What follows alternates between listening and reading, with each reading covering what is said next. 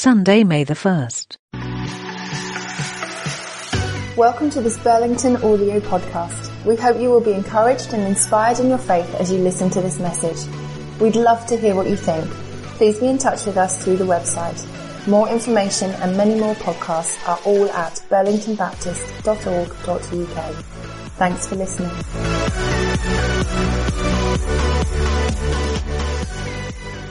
We're in the book of Hebrews, and we're in Hebrews chapter 3, and I'd love you to turn to it and have it open in front of you. I think just having those verses there will be a real help. The first 6 verses of Hebrews chapter 3. And let me explain to you why we're there. Chapter 1 was all about head and heart. You remember that? And we used that as our kind of launch pad into Easter. So when we celebrated Good Friday and Easter Sunday, we were thinking about, how do I engage with my heart? How do I love the Lord my God with all of my heart? That's where it begins, isn't it? Love the Lord my God with all my heart. How do I engage with my heart? And that's what we've been thinking about. And we did pick up some of the themes in chapter 2, because chapter 2 is all about Easter. It's all about Jesus being the sacrifice for us. And so now we're into chapter 3 as we make our way through this book that invites us, both in the first verse here in chapter 3, but this book that invites us from beginning to end to focus on Jesus. Therefore, holy brothers and sisters who share in the heavenly calling, fix your thoughts on Jesus, whom we acknowledge as our apostle and high priest. This is the theme of the whole book, that we would fix our thoughts, our eyes, our head, and our heart on Jesus. Now that's where the challenge comes right from the get-go. What have you been focused on this last week? It's not in any way for us to feel guilty about that, but it's just for us to acknowledge where our heads and our hearts get drawn. And every time our heads and our hearts get drawn away from a focus on Jesus, we begin to lose the beauty. We begin to lose that centeredness that we are in Him and He is in us. So this last week, what have you been focused on? Can you see it? Can you name it? Can you recognize that which has drawn you away from being focused on Jesus? It's not a guilt thing. But if we acknowledge what's going on in our heads, but in particular in our hearts, then we can take ownership over it and say, actually, I see that, I hear that, but I'm laying that to one side because the call of God for me being who I can fully be, is to be focused on Jesus. Caught up in His beauty, as we were praying some moments ago, His beauty that changes everything. Turn your eyes, as we used to sing, upon Jesus. Look full in His wonderful face. See the beauty, the radiance of who He is, and the things of earth will grow strangely dim in the light of His glory and grace. Because as we look to Jesus and see His beauty and who He truly is, so everything else finds its rightful place. And I'm sure that's what you long for your life, as I do for mine, that everything would find its rightful place. You with me? That things wouldn't be upside down and topsy-turvy. That things wouldn't be the wrong way round, but that everything would fall into place. And that's what communion, of course, is about, isn't it? It's about that call to come back, to remember, to fix our gaze, to fix our thoughts on Jesus. That's the call on our lives. So Jesus says, go out, do your stuff, and then circle back and remember. Then circle back and break bread and drink wine, that you might be rooted and anchored in who Jesus is, what He has done, and what He will still do. And we have that word confess. in slightly older translations. Therefore, holy brothers and sisters who share in the heavenly calling, fix your thoughts on Jesus. So an NIV of a decade ago would say, fix your thoughts on Jesus, whom we confess. Now, confession is a very powerful thing, isn't it? Whom we confess, because it's written in a context when people were being challenged about their Christian faith, and to confess Jesus in that persecuted environment was to give Jesus everything. It wasn't a very shallow thing, well, I just give intellectual assent to who Jesus is. To confess Jesus was to give my all for him, even if it costs me my life. And there are some amazing stories, aren't there, in the early church of people being ready and willing to confess Jesus, even though it would cost them the whole of their life. So there's this sense in these verses that we are to fix our eyes on Jesus and to confess him. It's all in. It's all of who we are to confess him. Head and heart, attitudes and actions, all in to confess and honor Jesus. Now notice the two things there in verse 1. Fix your thoughts on Jesus, whom we acknowledge as our apostle and high priest. We acknowledge as our apostle and high priest. So focus on Jesus, our apostle and our high priest. Apostle, someone who is sent to represent, to extend, to establish God's kingdom. That's what the apostle meant, the sent one, the one that would go and establish God's kingdom where it hadn't been established before. That's why Jesus is the archetypal apostle, sent from God to establish God's kingdom here on earth. We are called to be an apostolic church because we are sent to establish God's kingdom wherever we are placed. And that's why we talk about the vision, the heartbeat of our church is for you and I to be the church, to be the sent ones in the places and with the people where God has put us. That's what it means to be the church, that we would be sent in order to establish God's kingdom. Apostle and high priest. The high priest was the one who represented all the priests, and the priestly function of the Old Testament was only a shadow, Hebrews would say, of the real thing. It wasn't the real deal. It was just anticipating what was coming. And the priest of the Old Testament was the person who made it possible for us to be in God's presence. To be in God's presence. And so you have this double helix of the DNA of the way that Jesus lived and the way that he calls us to live, of being those who are sent, but also being those who are in his presence. Can you see those two things there about Jesus? We're ones that are sent, and we're those who are in his presence. So focus on Jesus by being with him, the Hebrew writer is saying, by recognizing that he is the high priest, by being with him, by being in God's presence, and by being sent out. And that's the rhythm of Jesus. Can you see that in the life of Jesus? That he lived with that rhythm. Where's Jesus, they'd say? Disappeared, can't find him. They're looking everywhere for him. They don't know where he's gone. And then they remember that he'd slipped out early in the morning up the mountainside to pray. And there were other times when it's like, well, where's Jesus gone? And he'd slipped off to do what? It says, to be in his Father's presence. To relate to his Father. So there were very much times of retreat for Jesus. That was important to him. But there were also equally times of advance. If we think about Jesus slipping away up into the mountains, you cannot say that Jesus didn't live a life of advancing God's kingdom in the here and now.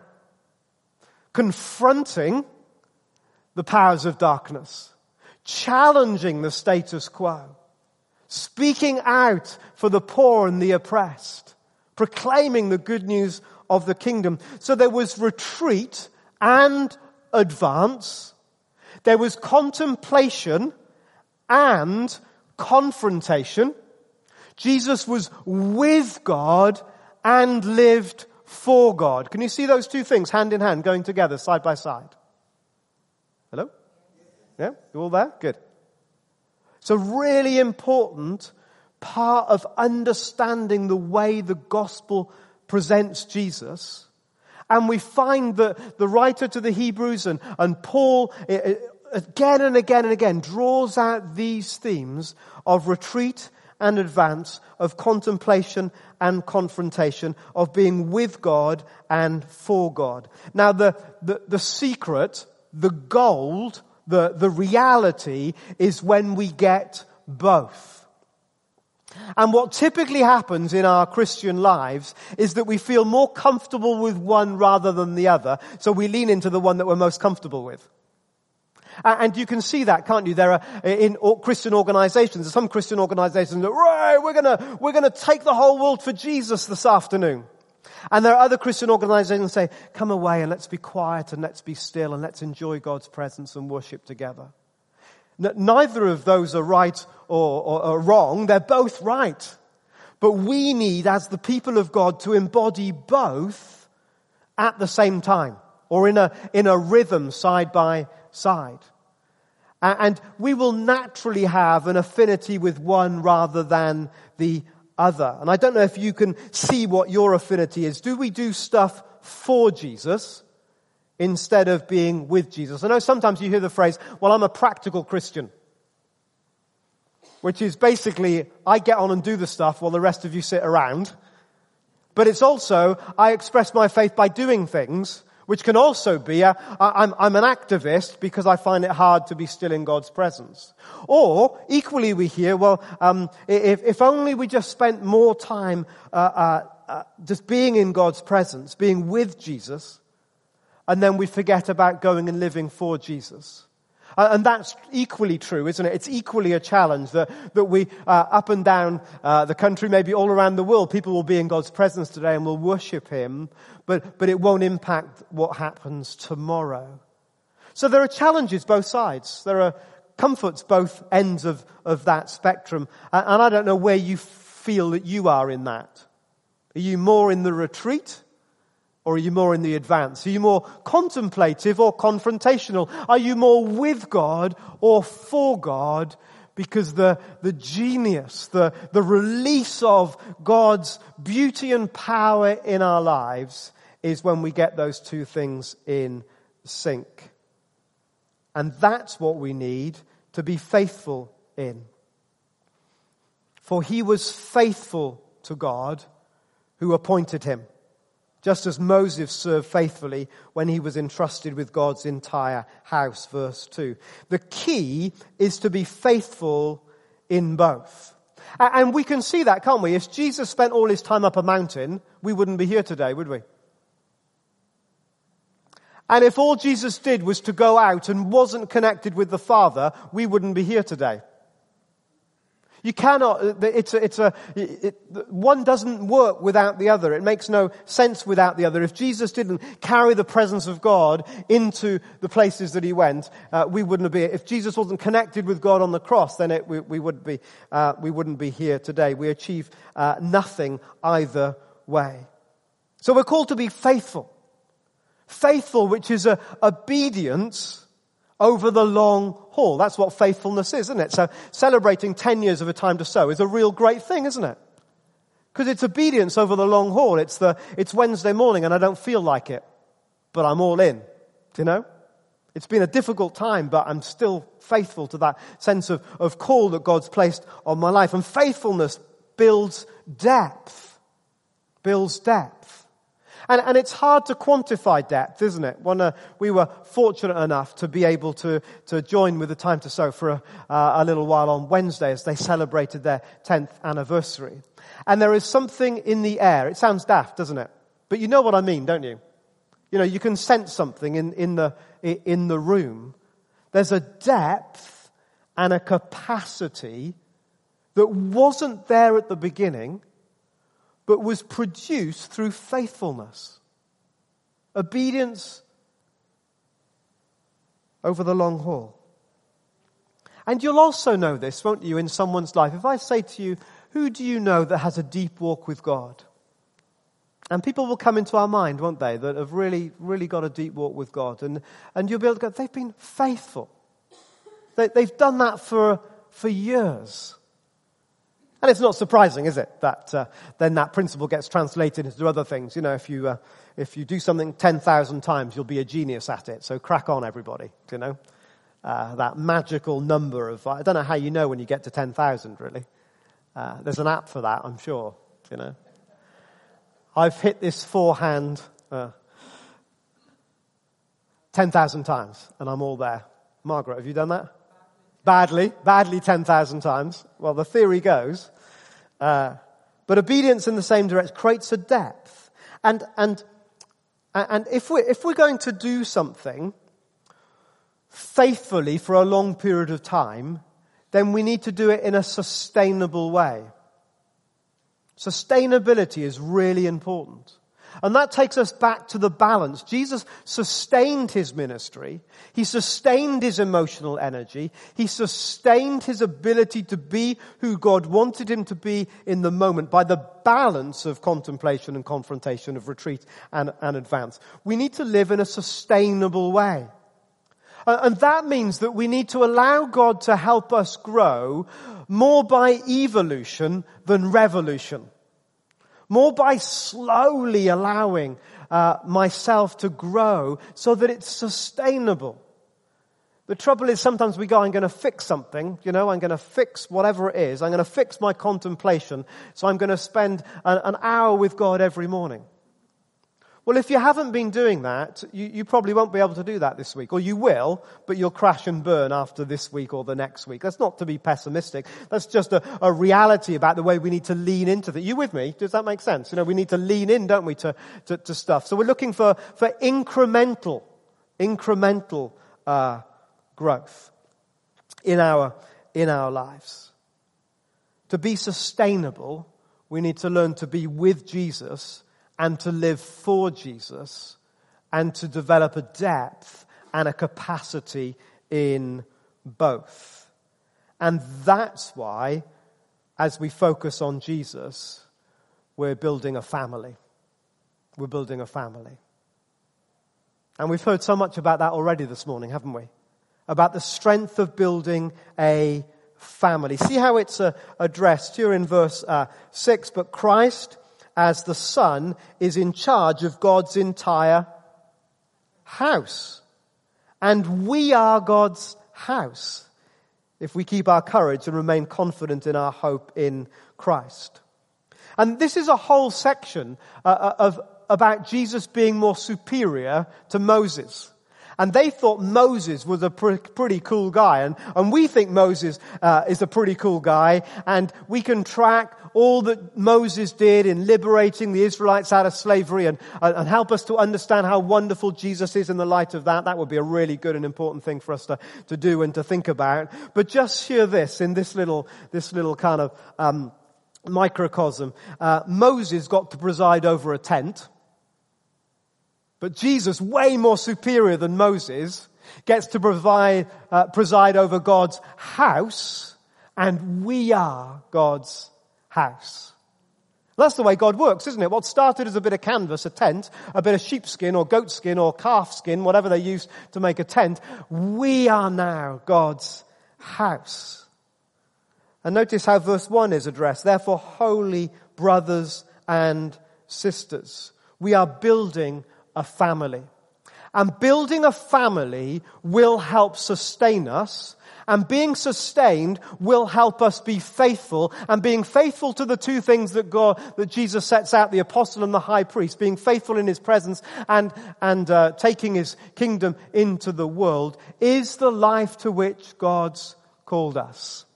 So we need each other. Unashamedly, we need each other for the life that God's called us to.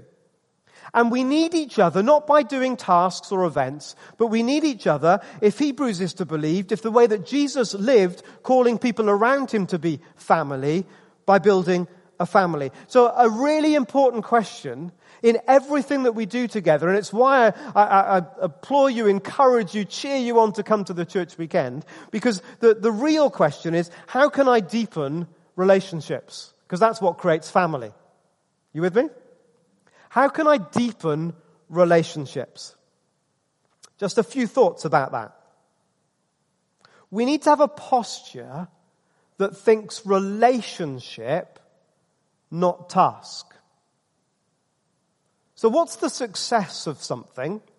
The success of something is not necessarily or just what we do. So Time to Sow, to use that as our case study this morning. Thank you, Elizabeth, for being such a perfect case study. Time to Sow has some tasks associated with it in terms of producing some things through the medium of sowing. So what we could have heard this morning is lots of completed projects. They made this tablecloth, and they made this shirt, and they repaired this, and they made that beautiful mosaic, or whatever it might be. All kinds of creativity. That's the task. And that's very valuable. That's a beautiful thing in God's creative purpose. But encased or transcending that, overarching of that, the atmosphere around that is even more important, because the atmosphere is relationships. And that's who we are. That's what we're called to be. Father, Son, and Holy Spirit. Relationships at the heart of everything. And so when we speak about a great 10 years, we end up talking about the quality of the relationships. Can you see that? And that's what's important. And so as we think about our community life, as we think about when we gather, be it for whatever the task is, even here on a Sunday, the success of it is ultimately measured in the quality of our relationships. And in the various places where God has put Kerry and I, we'll often talk about how did that go, and it won't be about the task. It'll be about the level of relational interaction we had with the people through the process. Because that's what God's calling us to ultimately, isn't he? To build relationships, to build family. So a posture of relationship, not task. And to build a family, you need proximity. We do have to spend time with each other. And the thing about relationships is that proximity and variety need to go together. So you will know that if you only see people here on a Sunday, and I've said this, numerous occasions, but it's always worth repeating because I need to be reminded of it as much as you. You will have a similar conversation with the same people today as you had last week, won't you? That's just how relationships work. But if you were to see that person in another context, a variety, a different space, something different, qualitatively different will happen in your relationships. So if you come into my home, even for a short period of time, the dynamic of our relationship will change. Can you see that? And that's why community level is so important, because we can have a variety and an interaction that's different in different contexts. And that's what builds a depth of relationship. So posture, proximity, 2 P's and then 2 V's, variety, and then finally vulnerability. If you want your relationships to go woo, if you want to build a family, then be more honest. Vulnerability is what builds relationships. It's what builds trust. It's what builds truth. Posture, proximity, variety, vulnerability. And as we come into communion in a few moments' time. What's the fuel that drives all this? Where does the energy come from? Where does the life come from? Where does the oomph come from? To live this life of contemplation and confrontation, advance and retreat, to be faithful over the long haul, to put our efforts into relationships, which at the end of the day is a lot harder than getting the task done. I can tick the tasks off and I can get them done and I can scurry back to be myself. But to invest in relationships requires more of me for that posture, that proximity, that vulnerability and variety. Where does the fuel come from? The fuel comes, can you see it there at the end of verse 6? The fuel comes from hope, from being hope-filled.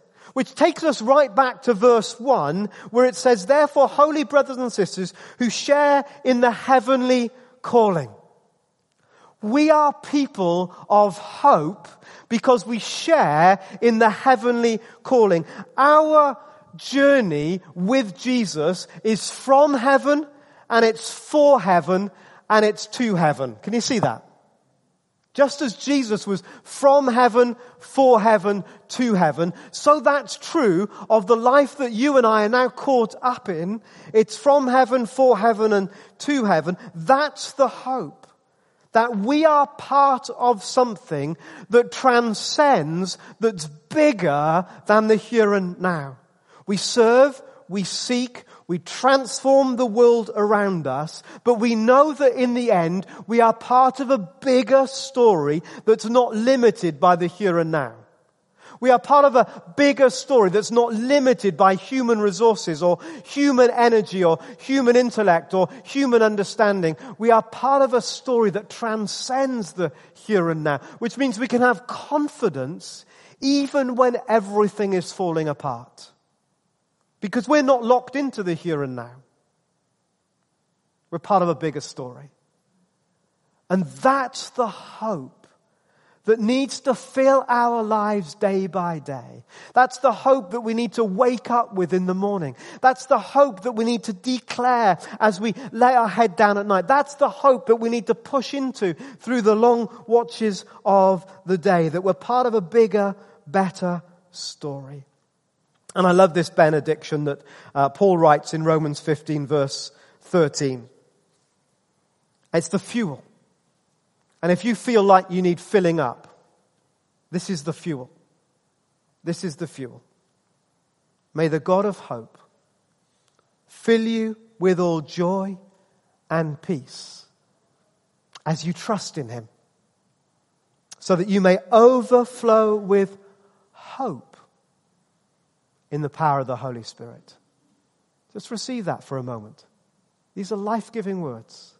May the God of hope fill you with all joy and peace as you trust in him, that you may overflow with hope by the power of the Holy Spirit. Can you receive it? May the God of hope, from heaven, for heaven, to heaven.